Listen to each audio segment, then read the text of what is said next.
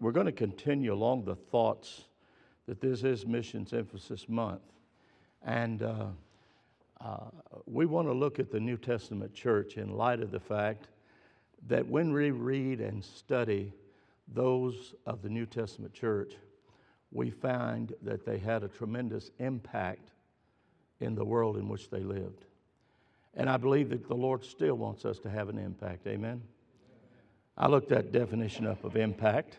And, of course, we could use it in many ways, noun, verb, pronoun, whatever. But basically, action of one object coming toward rapidly into contact with another. Having a strong effect on someone. The effect of or influence of one person, thing, or action on another. So that's a pretty good definition of impact, and we do want to impact the world. Let's look at three things about the New Testament church and the servants who impacted the world and how they impacted the world. And so if you'll open your Bibles to Acts chapter 5, I'd like to share some scripture with you out of Acts chapter 5. We find that in Acts chapter 5, things doesn't start off real good, do they? We have two people in the church, Ananias and Sapphira. And you remember what happened to them? What did they do that caused their death? They lied to who? The Holy Ghost. You see, they thought they were lying to man, but this is about God.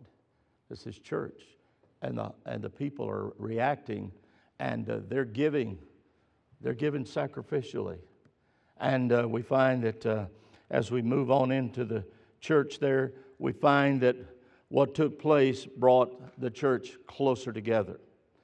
And what took place caused amazing events to take place. And so we get down to verse 17. Already the disciples have been pulled in out of their ministry, and they have been warned by the religious Jewish leaders, stop preaching in this name. Stop spreading this message. And folks, we know that we cannot stop. It didn't stop in the New Testament, and it still won't stop today. We will preach the gospel until the Lord Jesus comes, or till He sounds the trumpet and calls us home. Our importance is to get the word out. And so now they've been brought again, and we're going to pick it up in verse 17. And the Bible says, Then the high priest rose up, and all they that were with him, which is the sect of the Sadducees, and were filled with indignation, and laid their hands on the apostles and put them in the common prison. But the angel of the Lord by night opened the prison doors and brought them forth and said, Go stand and speak in the temple to the people in all the words of this life. And when they had heard that, they entered into the temple early in the morning and taught. But the high priest came, and they that were with him, and called the council together, and all the senate of the children of Israel, and sent to the prison to have them brought. But, I like that word, don't you? You're going to find that word throughout the Bible. But, and so we're changing direction here. When the officers came and found them not in the prison, they returned and told, saying, The prison truly found we shut with all safety, and the keepers standing without before the doors. But when we had opened, we found no man within. And when the high priest and the captain of the temple and the chief priest heard these things, they doubted of them whereunto this would grow. And then came one and told them, saying, Behold, the men whom ye put in prison are standing in the temple and teaching the people. Can't stop the word of God. Amen. And then went the captain with them, officers, and brought them without violence, for they feared the people, lest they should have been stoned. And when they had brought them, they set them before the council, and the high priest asked them, saying, Did not we straitly command you, or command that ye should not teach in this name? And behold, ye have filled Jerusalem with your doctrine. Amen. And intent to bring this man's blood upon us. Then Peter and the other apostles answered and said, We ought to obey God rather than man. Praise the Lord. Let's pray. Father, we thank you that we can obey you tonight. We thank you, Lord, for the zeal. We thank you, Lord, for the faithfulness of the men of God and the people who served you in the first century church. Lord, we thank you for their boldness and their faith to just go right into the center of all things and preach the truth of God's word. And so we ask you tonight, Lord, as we continue to think about our mission in life, our church mission, our world vision, and Lord, the things that we need to do, we cannot do them without you. We must have your power. We must have your strength. We must have your wisdom. We must have, Father, those things in which you promised to us if we would obey you, and we want to do that. Thank you for each one here tonight. Lord, in this midweek, refresh us, strengthen us. Lord, speak to our hearts. Bring us to a closer walk with you. And we'll praise you and thank you in Jesus' name. Amen. About 4 weeks ago, maybe a little longer, I decided to trim the lower limbs of my trees in the yard and any bushes that slapped me in the face when I was mowing. I got my glasses knocked off, I got my hat knocked off, and I almost got my eye put out. I got my arm stabbed, and I said, this is enough. So I trimmed them all up, put them on my burn pile. Now, my burn pile is not just flat. It looks like a mountain because I burn a lot of things on it. And of course, you can't burn green leaves and raw limbs. You got to let them season out a little bit. So I waited, and we got a little rain, and so that kind of dampened things. I said, now I'll burn all of this. And so I get out, and I really have to rub two sticks together awful hard to get this thing started. But thanks for that little trigger lighter. I could get up in there to the dry bush and finally got it started. And I was kind of watching it to see if it was going to burn, and it just kept getting bigger and bigger. And I said, good, it can take care of itself. I got on the lawnmower, and I started mowing the lawn. And I look over, and the center is burnt out. But not everything's burnt. And all I could see was a bunch of ashes there. So I get my rake, and I get off the lawnmower, and I pull the limbs up on top of the ashes, and they start smoking, and then all of a sudden, boom, got a flame going again. I said, great, they'll burn now. Get on the lawnmower, and I start off, and I go around, cut a few times, I look over, it's gone, ashes, still limbs out there. I had to keep pulling them in, had to keep getting them. But you know, sometimes in our spiritual life, we're like that. Sometimes we cool. It doesn't look like there's much going on because we need the power of God to give us the fire that we need in our life. And sometimes churches get that way. There are probably churches today that you might know of that they've grown cold, or churches that have become indifferent. Same thing in Christians' lives. If we're not careful, we can be cool, and if we get too cool in the book of Revelation, we call that what? Lukewarm. Yeah, got to be hot for a fire to burn, or got to be cold if you're going to freeze something. So we want to look at the New Testament church, and we want to look at some things about the New Testament church in the way in which they impacted their world. There were three things that I want to share with you. But as we look at the church in Acts, this church made an impact. We know that because the first day of Pentecost, how many people were saved? All right, by the time we get here to chapter 5, we got about 5,000 people. I mean, the church is growing rapidly. The people are being drawn. They're coming because they're seeing something they have never seen in their life. They're seeing the power of God demonstrated, the healing of their loved ones, and the strengthening, and what all the things that the Lord is doing. Now, these people of the New Testament were not perfect people, nor are we. We need to understand these are just human beings whom God has gripped their heart, and they have committed themselves to doing whatever God's will is to impact their world. And so we find these people had a message, and that message was perfect. You and I know that we have a message today, and it's perfect because it's the Word of God. And so we find that these people were passionate in their faith. And we need to be passionate in our faith. And we find that they lived in accordance to their beliefs. They didn't just say, we believe this. They lived it.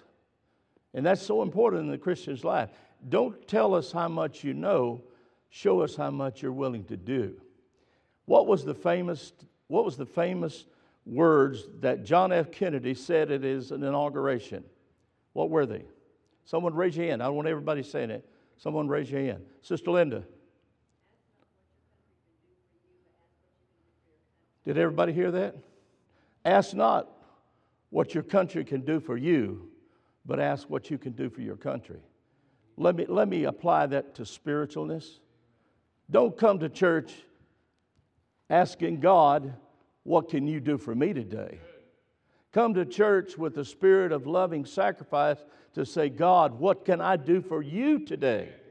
That's the kind of church that we're talking about.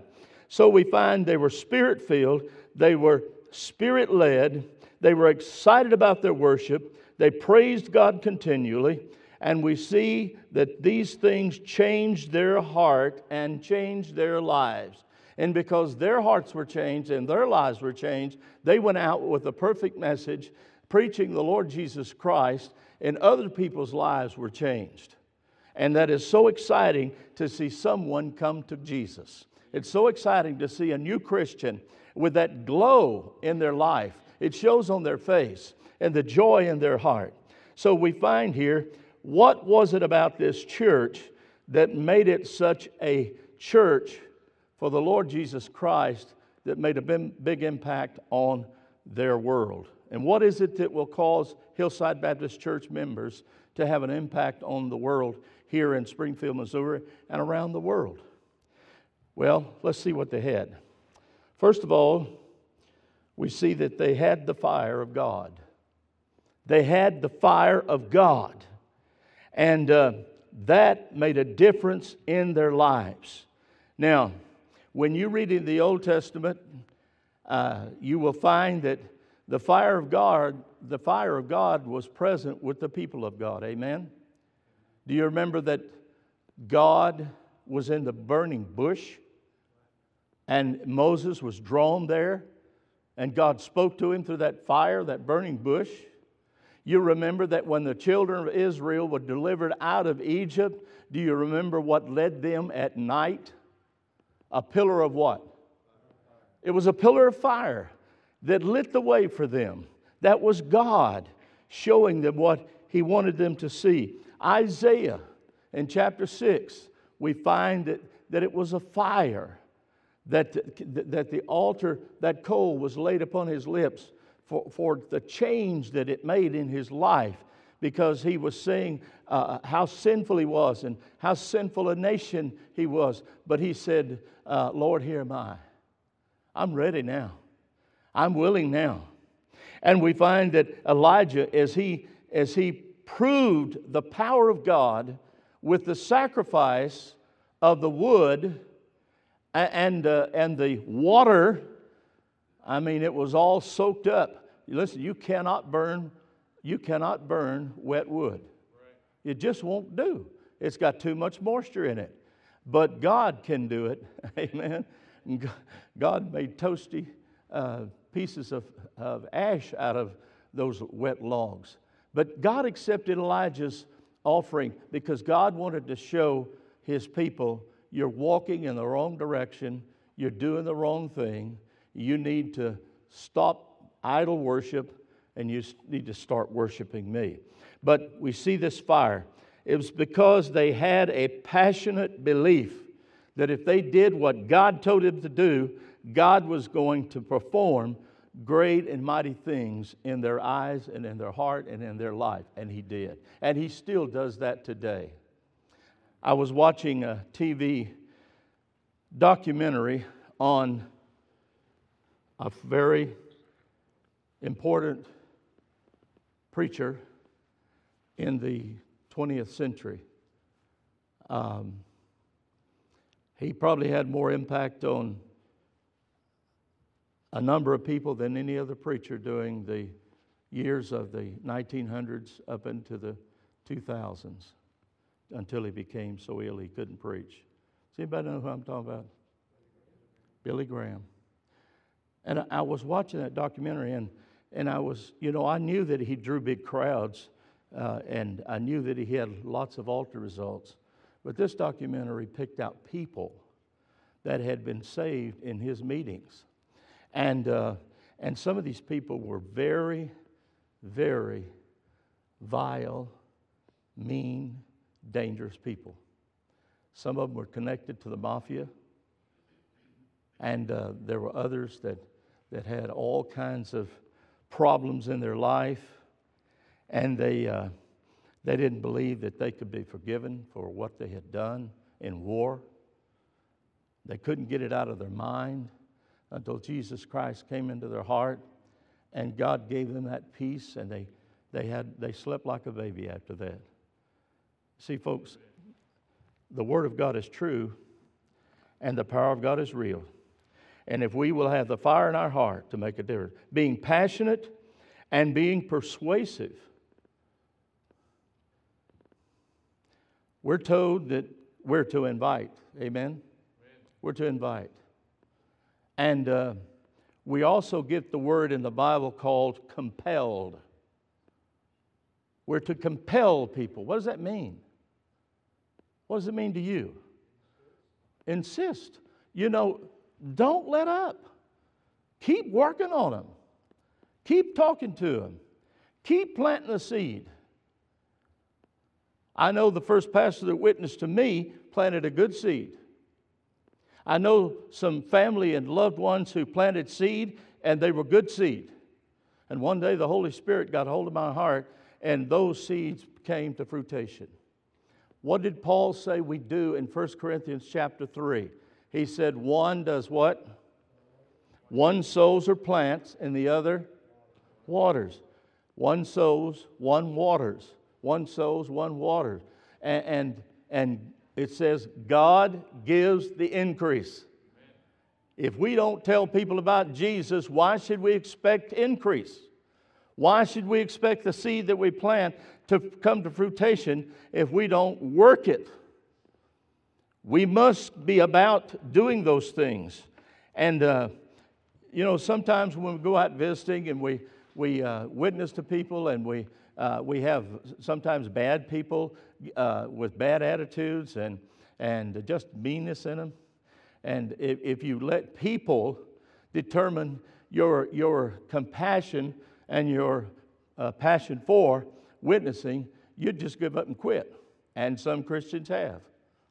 But just beyond where those people who want to discourage you, because Satan tries to do that to you, just beyond there is a person waiting for you to get there.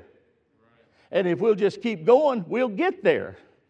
And when we get there, they're ready. It's like walking up to that fruit tree.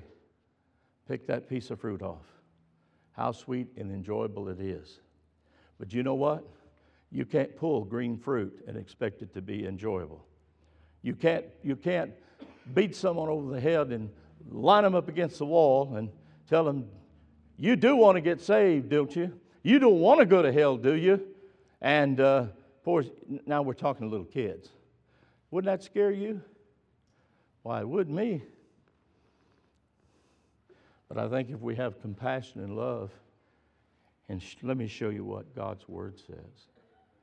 Let me show you what the Bible says here about our condition. Let me show you what you can do to have a joyful life and experience the new birth. We have to sometimes come in behind other people who've made a mess of things.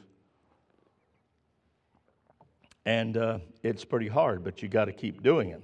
And that's why we need the fire. Matthew 3:11, I'm going to share that verse with you.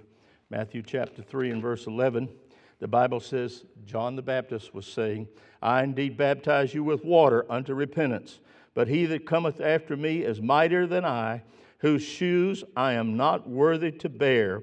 He shall baptize you with the Holy Ghost and with fire. We go on a little further, and we find that in Acts chapter 2, we see here in the Word of God, Acts chapter 2, verse 3, the Bible says, And there appeared unto them cloven tongues like as of fire, and it sat upon each of them. Again, a witness of God's power, God's fire. And so with passionate belief and with persuasive behavior, we can see the Lord doing many things. So they had the fire of God in their lives. And that's what a church is going to evangelize the world, must have fire. And sometimes we've got to pull people a little closer, draw nigh unto God. We've got to get where the source is if we're going to be the light that God wants us to be. And secondly, they had faith to make a difference, to have an impact on their world. Remember what Hebrews chapter 12 and verse 2 says. Looking unto Jesus, the author and finisher of our faith. Let me read it. Looking unto Jesus, the author and finisher of our faith, who for the joy that was set before him endured the cross, despising the shame, and is set down at the right hand of the throne of God. Wow. Faith. Where's our faith? How many of you saw in the news the tour bus that went across the bridge? Did y'all see that? Where was that bridge? Was it in Branson? It was down in Arkansas. Here's this huge tour bus, loaded, I'm sure, with people. And this guy drives this big bus right out on this old-timey bridge, and as he gets out on it, it just does this with the weight, up and down. Boy, that's enough to scare you, isn't it? Yet every day we get in our car, we crank it up, and we get out there on the highway, put on our seatbelt. Usually I put mine on about 10 miles from the house because you know, most accidents happen that close to the house. I don't wait till I get up. We just have faith to believe that the person coming towards us is going to do the right thing. They don't always do it, but we have faith. We have faith the car's going to work. We have faith the battery's going to crank it. We put faith in a lot of things every day. But what about our faith in the Lord? What about our faith to make a difference? We need the faith that the Lord commanded us to have. From Hebrews chapter 11, we're reminded of that faith. Chapter 12, and in other scriptures, it talks about the importance of our faith. In 2 Corinthians chapter 5, it says, we walk not by sight, but by faith.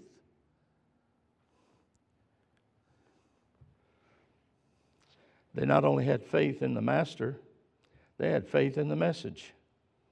And we find that they said they must continue to preach Christ. They must continue to preach the truth. They must continue to preach the hope. They must bring this message to the world. This message is going to be the one that's going to take them and away from their world of sin and bring them into a world of salvation. And so it's important to have faith. This New Testament church made a difference because they were on fire, and that fire was from God. They were people of faith, and they had that faith because of the Lord Jesus Christ and the message that He gave them. If you look at chapter 11 of Hebrews, we find a list of people who had faith. Abel had faith. Enoch had faith. Abraham had faith. Noah had faith, and Isaiah had faith. We find that Nehemiah had faith, and faith made the difference in their world and in their ministry to others. And then the last thing, and sometimes I think churches may get this turned around backwards. But first, you've got to have the fire of God in you. You've got to have the faith of the Lord Jesus Christ. And then God will supply the finances. I believe He will. We look at the New Testament church, and they were so together in oneness. They were so moved of the Spirit of God that they made a difference because they took what they had and they sold it, and they brought it and laid it at the apostles' feet. Let's go back to Acts chapter 2 just for a moment, and let's look here in chapter 2, and let's see where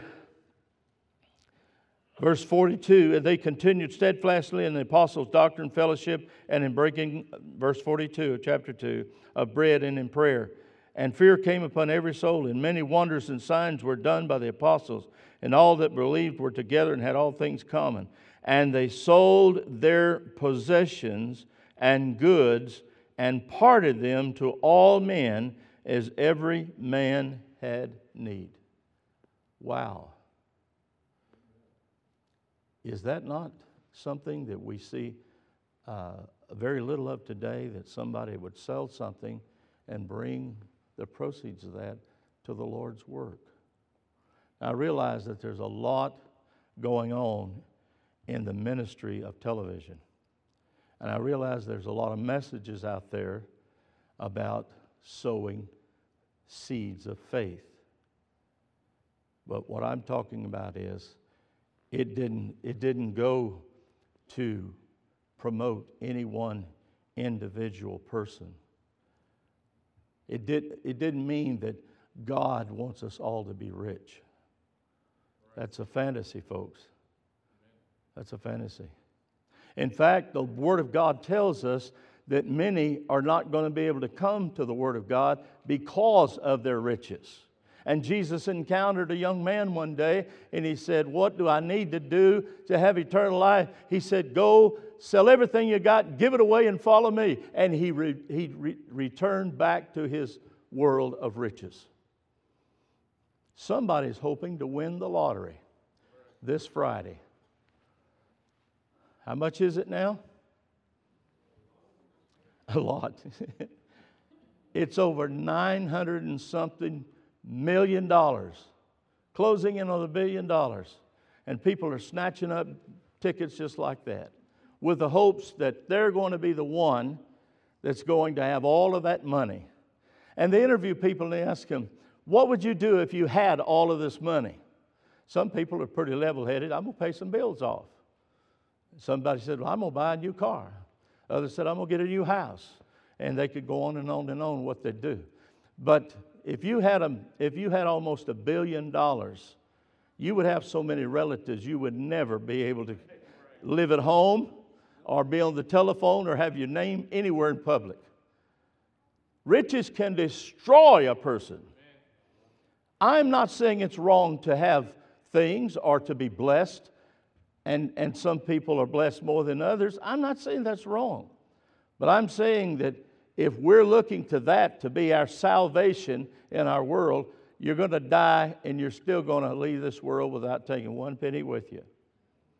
That's why the Word of God tells us to lay up treasures in heaven, where neither moth nor rust doth corrupt, and where thieves do not break through or steal. It tells us that they sold these things and they shared them. That means they divided it among those who had need. Those who had abundance helped those who had need. And they all came and met in oneness of common. And that's very important for us to recognize. Don't turn your head away from someone who has a need. Turn to them and let God speak to your heart and help them with that need. That's what missions is all about. We send missionaries out, and they have needs. And sometimes they contact us and they say, we really need a roof on this building. And I read a lot of missionary letters, and every one of them has needs. And I wish we as a church and I could give them everything they need. But we can't. But we can help those that we feel led to help, and then maybe other churches will help those.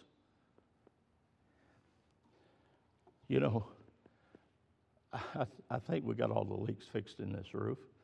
I don't think there's any stains here in the auditorium. Maybe a few left out there. We got to replace some tile. But we've got a good roof over our head. We don't have to worry about the bugs flying in. We don't have to worry about the cold and the heat and all of those things. We're just spoiled rotten, aren't we? Amen. And we like that. We like comfortable pews. We like air conditioning. We like heat. Now, I came in tonight and I smelt an unusual smell. How many of your sniffers are doing good tonight? And I smelled. Does anybody know what that smell is? Did anybody smell anything besides me? What did it smell like? I'm sorry? Sewer. It was the heat. Well, do you remember in your home when you first turned the heat on for the first time? And there's this awful smell, and you think, what is that? It smells like a rat on fire. Well, there might be one in there that got himself torched. But when you first turn a furnace on, it doesn't smell very good. But I can tell you, you really appreciate it. You're thankful to have that heat. Oh, how we've been blessed. You see, the church of the New Testament, they impacted the world because they had the fire of God in their heart, because they had the faith of the Lord Jesus Christ in their heart, and because they had the finances in which to do the work of God, and they were not selfish to withhold that, but to share it. And every year we challenge. I challenge myself, and I know many of you challenge yourself about what you're going to do for missions. And some of you may be thinking, listen, I'm straining to the very end right now. I'm straining. Well, how about doing a little more? How many of you would like God to really open the windows of heaven and pour you out a blessing? Would you like that today? I don't mean be foolish, but I mean be faithful. And there's much that we can do for the Lord. We can make a difference. We can impact our world because of our faith in the Master, because of our faith in the message, because of our life on fire, a passionate belief and a persuasive behavior, and a finances that God will provide for us to do the work of God.